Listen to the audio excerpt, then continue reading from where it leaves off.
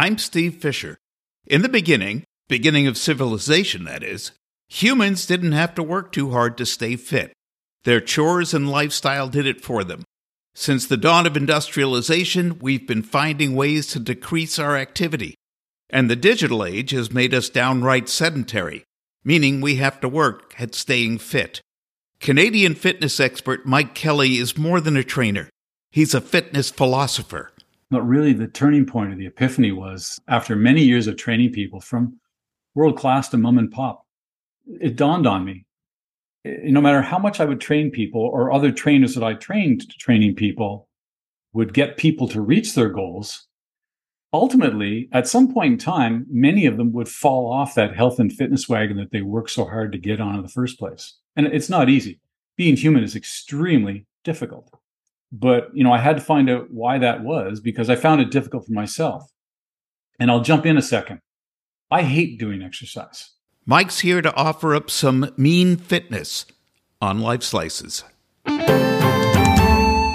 Welcome, Mike Kelly, to the Life Slices podcast. We're going to start with a question that we ask all our guests. Well, we don't ask all our guests this specific question, but we start out the same way. Who is Mike Kelly? Oh, these philosophical things. I'm just another human trying to deal with the challenges of life. And as part of that, the aging process, as I'm now a senior citizen. Oh, you don't look it. So you're 12 steps ahead of everybody else. 65 and a bit. Yeah, 65. There you go. Yeah. There you go. So I guess more specifically, I've been involved in sports and fitness for over 45 years now, which sort of qualifies the senior statement. During that time, I've had a number of roles, personal trainer, which I still am. I run a studio gym, although granted, I'm doing virtually all of it virtually now. I've been a strength and conditioning coach at the varsity level, a fitness expert witness for the legal profession on occasion. And for over 20 years, I've been training and certifying personal trainers as a pro trainer for Canada's largest fitness organization called CanFit Pro. I'm a contractor to them. Through the last 20 years or so of doing that, I've developed a catchphrase, and that catchphrase is challenge the body or it will challenge you. I'm going through that myself right now. Yeah. There's a few shining examples out there. Some have recently passed away, like Jack LaLanne, who you might know the name, godfather of the fitness industries. And he was literally, as per his wife, saying that he was still doing his push-ups a week before he passed away at 96. So now that's an anomaly, but the reality is it's something to target at. There was nothing genetically special about him. So it's possible, but knowledge is everything. Knowledge is powerful when you've got that knowledge. And that's what I'm all about, from trying to get people to move differently. So were you always fit? No, I was not. I was always active, but probably to try and play sports. I thought I'd play baseball. I got as far as provincial fastball here in Canada. I started into tennis, reached the varsity level, found out it was no good after that. But I can put on weight just as easily as anybody else. There's a lot of science and there's things that people will say, but ultimately it literally does come down to calories in versus calories out. Now, it's very complex in the middle. There's a lot of things going on, from genetics, systemics, trauma, socioeconomic aspects. There's a lot of variables in there.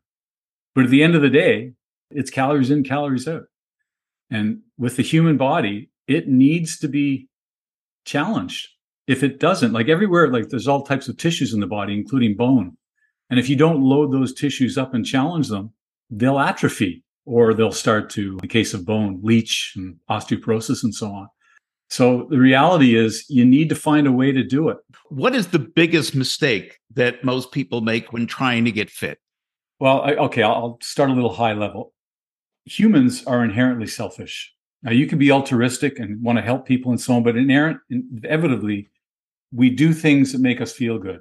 The late Mother Teresa helped the down and out in India because it made her feel good. For myself, I feel good by helping people reach goals, get healthier, get fitter.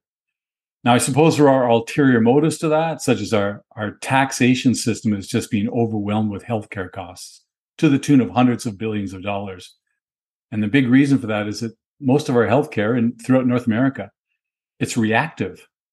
It's not proactive. They call it a healthcare system, but It really isn't. It's a sick care system. You only go to a doctor, typically excluding the generic follow-ups you do every so often, but you go to a hospital or whatnot because you're not doing well. It's a sick care system. And sadly, a lot of people fall into the trap whereby they blindly think government is going to be there for them in their old age. Government can't look after itself. How are they going to look after you? Then they fall back to pharmaceuticals. Well, pharmaceuticals will save us with the magic panacea pill and so on. No, it's not going to work. There's an ulterior motive there from a money perspective, if nothing else. And secondly, pharmaceuticals are very, very poor at being specific. They're shotgun effects at doing things from both physiological to mental aspects. For myself, but really the turning point of the epiphany was after many years of training people from world-class to mom and pop, it dawned on me, no matter how much I would train people or other trainers that I trained training people would get people to reach their goals, ultimately, at some point in time, many of them would fall off that health and fitness wagon that they worked so hard to get on in the first place. And it's not easy. Being human is extremely difficult. But, I had to find out why that was because I found it difficult for myself. And I'll jump in a second. I hate doing exercise. I hate it. Now people chuckle, every client I've ever had, and I've told them that they've had the same chuckle. And then they get rhetorical and cynical and so on. But the reality is I hate it because I really understand it. Most people just don't understand what exercise is. Not very, very quick example. If you go into a gym and you see someone seated at a recumbent bicycle, that's where you sit back in a chair and you're almost in a lounge chair and you're pedaling. Mm-hmm. And you're pedaling at 5 RPM, like very slowly. At the same time, you're reading a book, you're watching the TVs on the screen, you're talking to people, you're socializing. Unless you're just out of cardiac rehab or surgical rehab from bone injuries or whatnot, you're not exercising. That's not exercise because it doesn't meet the criteria of quote unquote exertion, a measurable exertion level in the body. That's what exercise is. So to find out more about this, at my tender age, I was somewhere in my late 50s, 59, I guess. I went back to school. And in flash forward, in April 2020, I became Queen's University's oldest psychology graduate in that period of time. And it was from there that, I had all of these. I thought I'd learned a lot about my clients and helping them more, but frankly, I learned a lot more about myself. But in what I did learn about the human mindset was that it's not the physical stuff that we're challenged with. It's the brain challenging us to not do anything. Now, that may sound counterintuitive, but you have to understand that from a very ancient perspective, the brain is extremely protective of calories, meaning energy that we bring in through macronutrients into our body. Mm-hmm. As another quick reference, the brain at just 1.2 kilos in the average adult consumes approximately 20% of all the calories you eat in a day. Like, wow, like that's a lot of energy. A calorie being a unit of heat measurement. Yes. The brain is always active, even during your sleep. And, when you look at it and understand it better, you can appreciate why it's so hungry for calories. And again, if you go back from an ancient perspective, when there were things like famine, we didn't know when we get our next meal if we did it all, let alone being eaten by something ourselves. The brain became very adept at controlling how calories that are finally found and brought into our body are utilized. And we call that our basal metabolic rate as one example. There's several, but that's an easy one to understand. And that's the base amount of energy required for the body just to lie still for 24 hours. So if you really think about it, exercise does exactly what the brain wants to do. Exercise burns calories. The brain's saying, well, wait a second. I don't want to burn any calories. Now, before I jump into this a little more, I'm going to ask you a question. You'll recall, because I listened to a bunch of your podcasts, it's all great. You were talking to the Shark Whisperer at some point. Yes. Yes. Is her name Christina or Krista? The Shark Listener. She was the Shark Listener. Yes, Christina Donato. Let me ask you a question. Have you, since that chat, jumped in the ocean and swam with sharks? No. No. Now, the second question is this. Have you ever tried to change someone's opinion of something or change their beliefs that were different than yours? I live in America. We're always talking politics. Now, the reality is we live in a world of sound bites. Twitter, Facebook, Instagram. These are the worst places to debate something. The worst places. Because you don't have direct interaction with people typically. Mm-hmm. And you don't have time to provide context. So the reason you probably weren't successful when you're trying to change someone's opinion is because of cognitive biases that we develop in our brains over many years in most cases, especially for adults. And the older you get, the more challenging it gets. Mm-hmm. You need to provide context, credible context, preferably empirical as opposed to anecdotal. Meaning, let me tell you, Steve, my late mom said, if I stand on my head or your head, you'll promote hair growth. It doesn't work.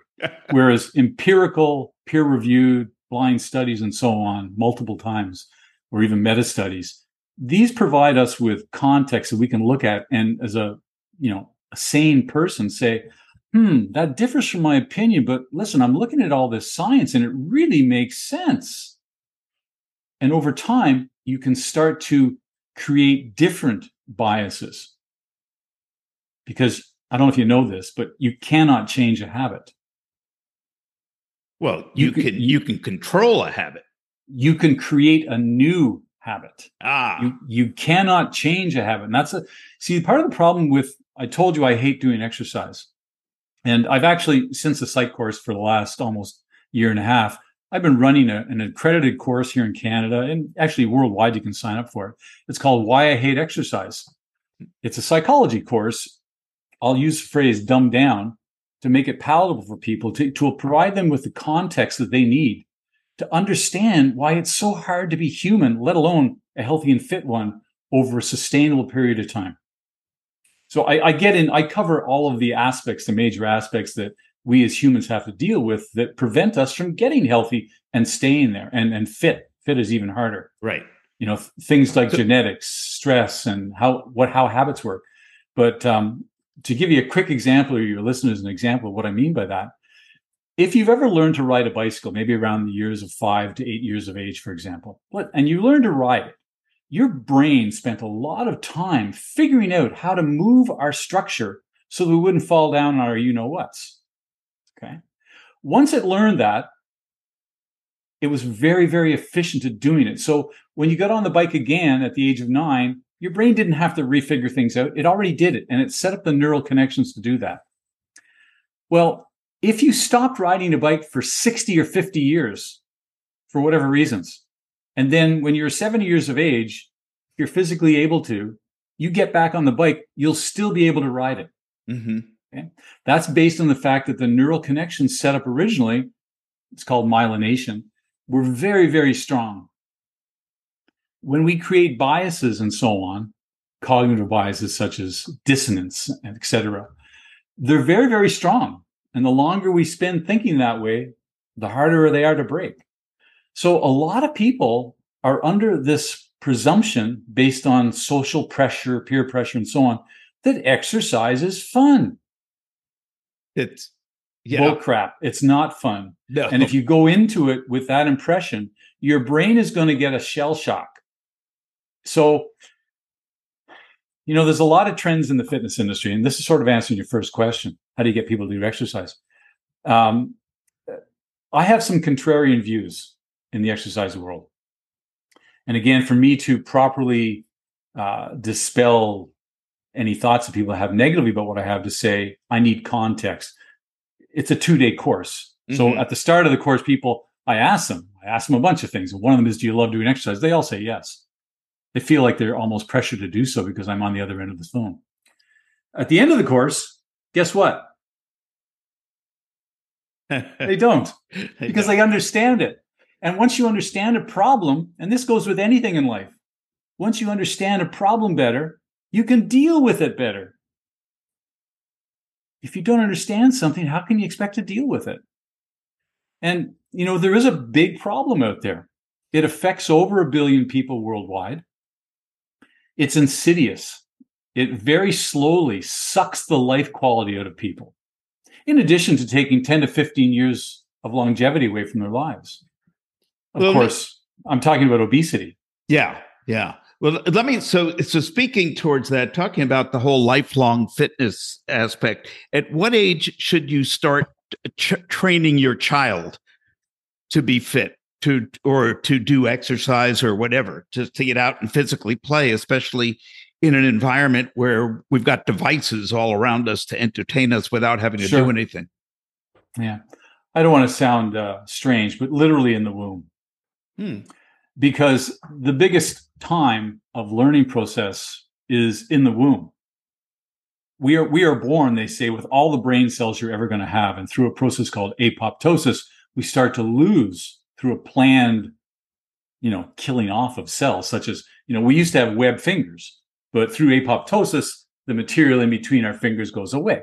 So that's a healthy process of apoptosis, of cell reduction and so on. But, we're listening to things. So you want positivity. So I'm being a little facetious, but you want positivity. So when that child comes out, number one, preferably it'll be a normal birth process as opposed to cesarean.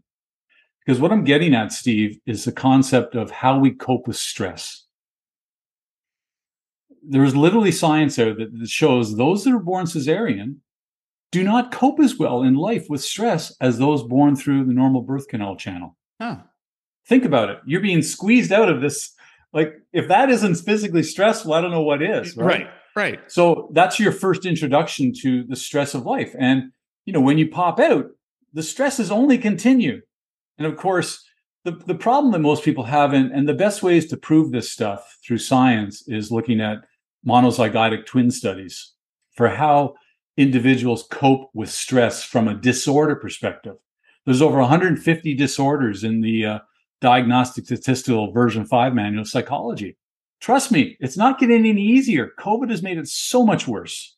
The stats right now are mind-boggling from an overweight, obesity perspective. And I do have some good news in a moment. I'll tell you this. But in addition to that, mental issues now it's hard staying quote unquote normal these days. So I want to come back to something. I don't want people to think I don't do exercise, because I do it. I'm very lucky. I'm very fit. If I can give you a reference point, at my age, a senior citizen, I'm in the 95th percentile for 18-year-olds. Now that means two things. I'm pretty good at what I do, but it's mostly neuromuscular. So I do things that I give to athletes that they can't do.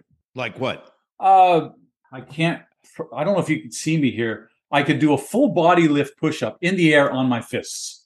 Whole body comes off the air. And again, things like most of the things I do are body weight. So that's something I'm a big proponent of in the proper progression. Because if I were to show you that now and ask you to do it, you would break your wrists, let alone probably bang your head on the ground. So as a good trainer wouldn't have you do that.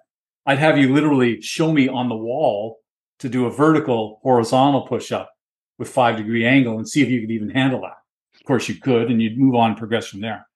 The body's very adaptable if you use progressive overload in a safe way. So one of the trends that still exists in the industry to this day that drives me up the wall is called no pain, no gain. Have you ever heard it? Yeah, oh yeah. Okay. Listen, unless you're a Marine, I met a bunch of Marines. I was a trainer at the U.S. Embassy here in Ottawa, Canada for 7 years. So I met a lot of these guys and girls.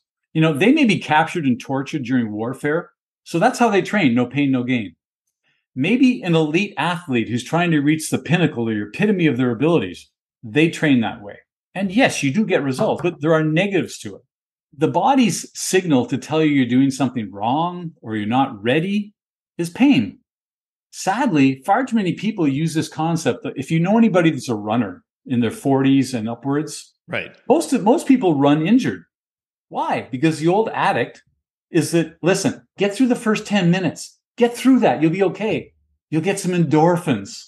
I could talk for a long time on that. That's bull crap. The whole no pain, no gain would certainly indicate that senior citizens are the most fit because we're in pain every day from the time we get up in the morning. Yeah, one would think. I've got osteoarthritis. In the morning, I can't close my hands. It's sore. Now, that being said, I've got two choices. They don't have a cure for osteoarthritis, so I can either succumb to it and let my hands get all gnarly. Your listeners can't see that as I demonstrate it.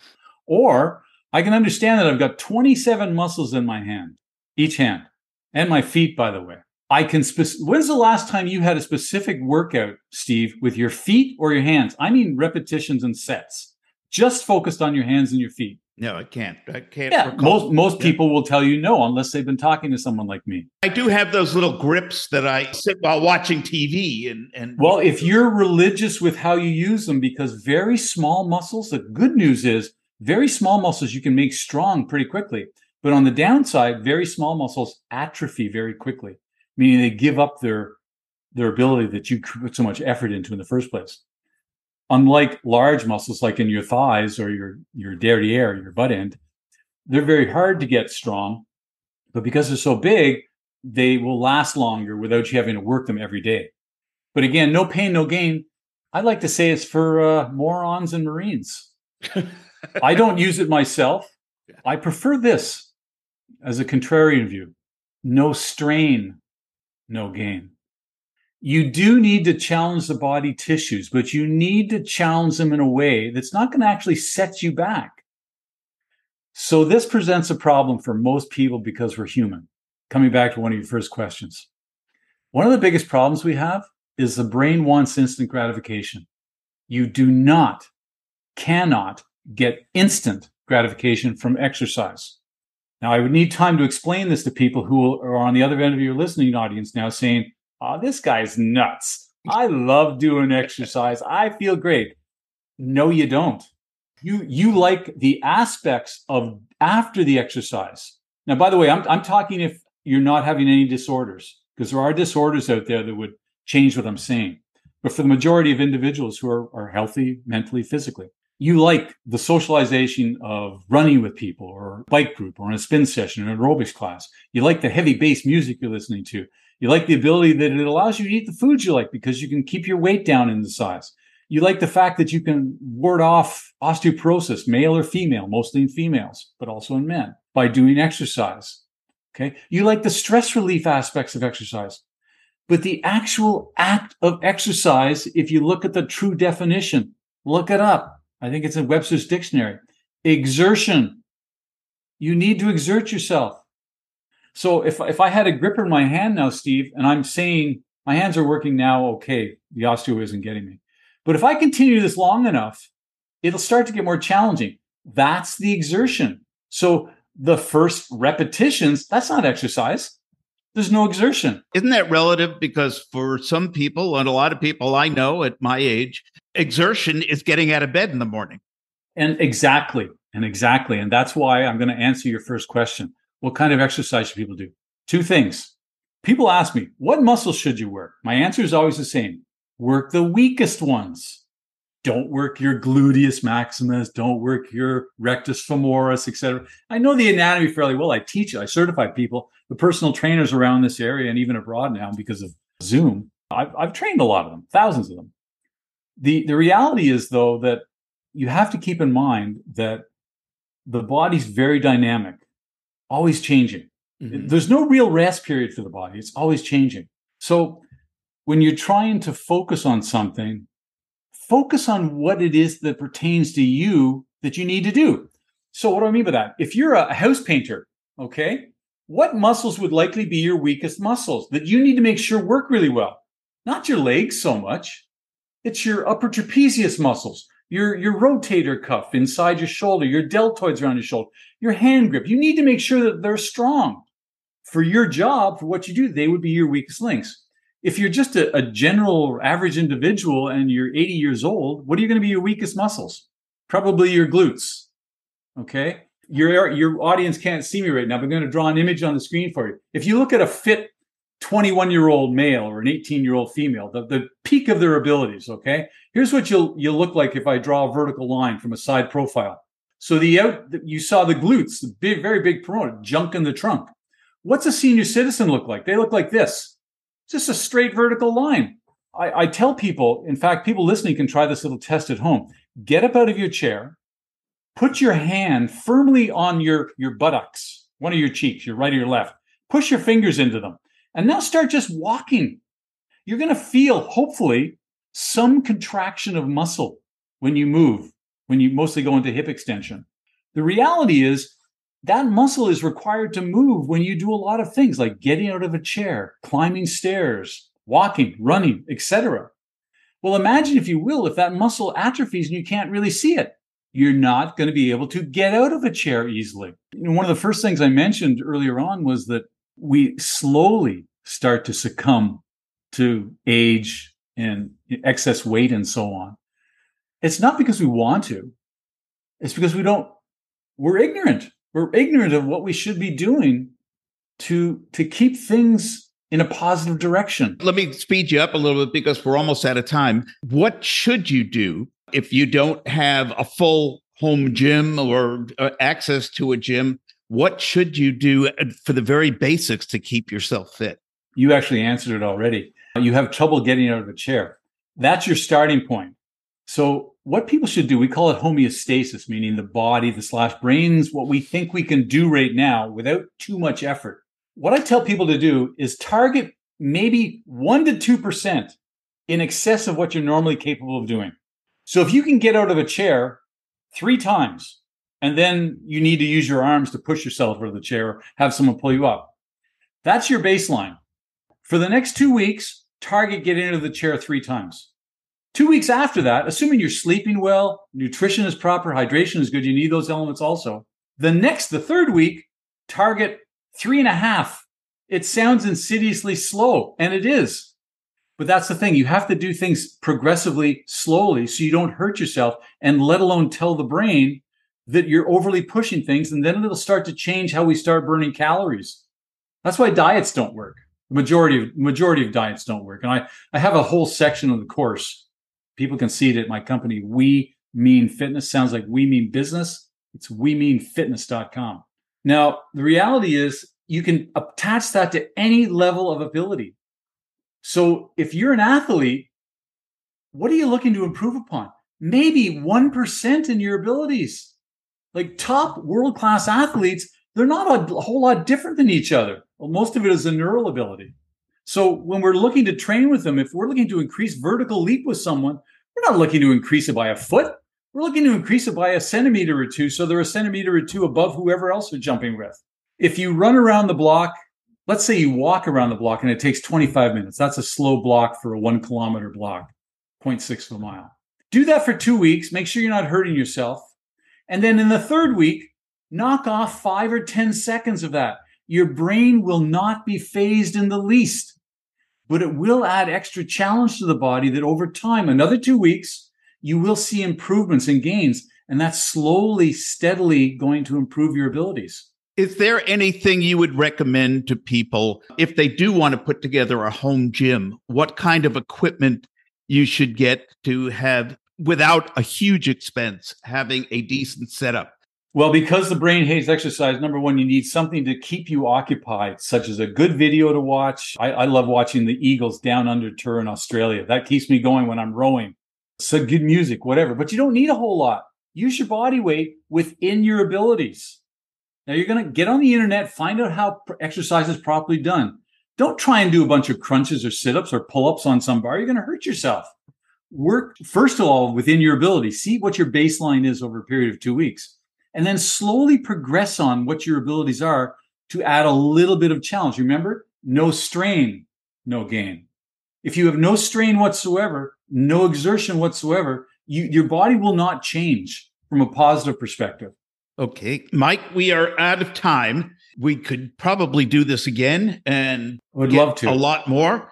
I really appreciate your being here, and I urge everyone to start straining. Yeah, if they want to look on some videos, I have different ideas they can see on Instagram or Facebook, but I'm followed at the Cynical Trainer. Cynical Trainer. Thank you so much. Thank you, sir. A pleasure.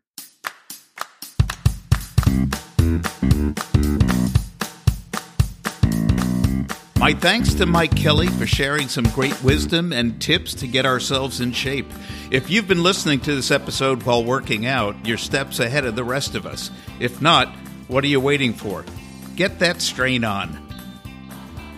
If you enjoyed this program, share and like Life Slices on social media and subscribe wherever you get your favorite podcasts. Life Slices is produced by Beatnik Ravens Productions, all rights reserved. Music courtesy of Fesliyan Studios.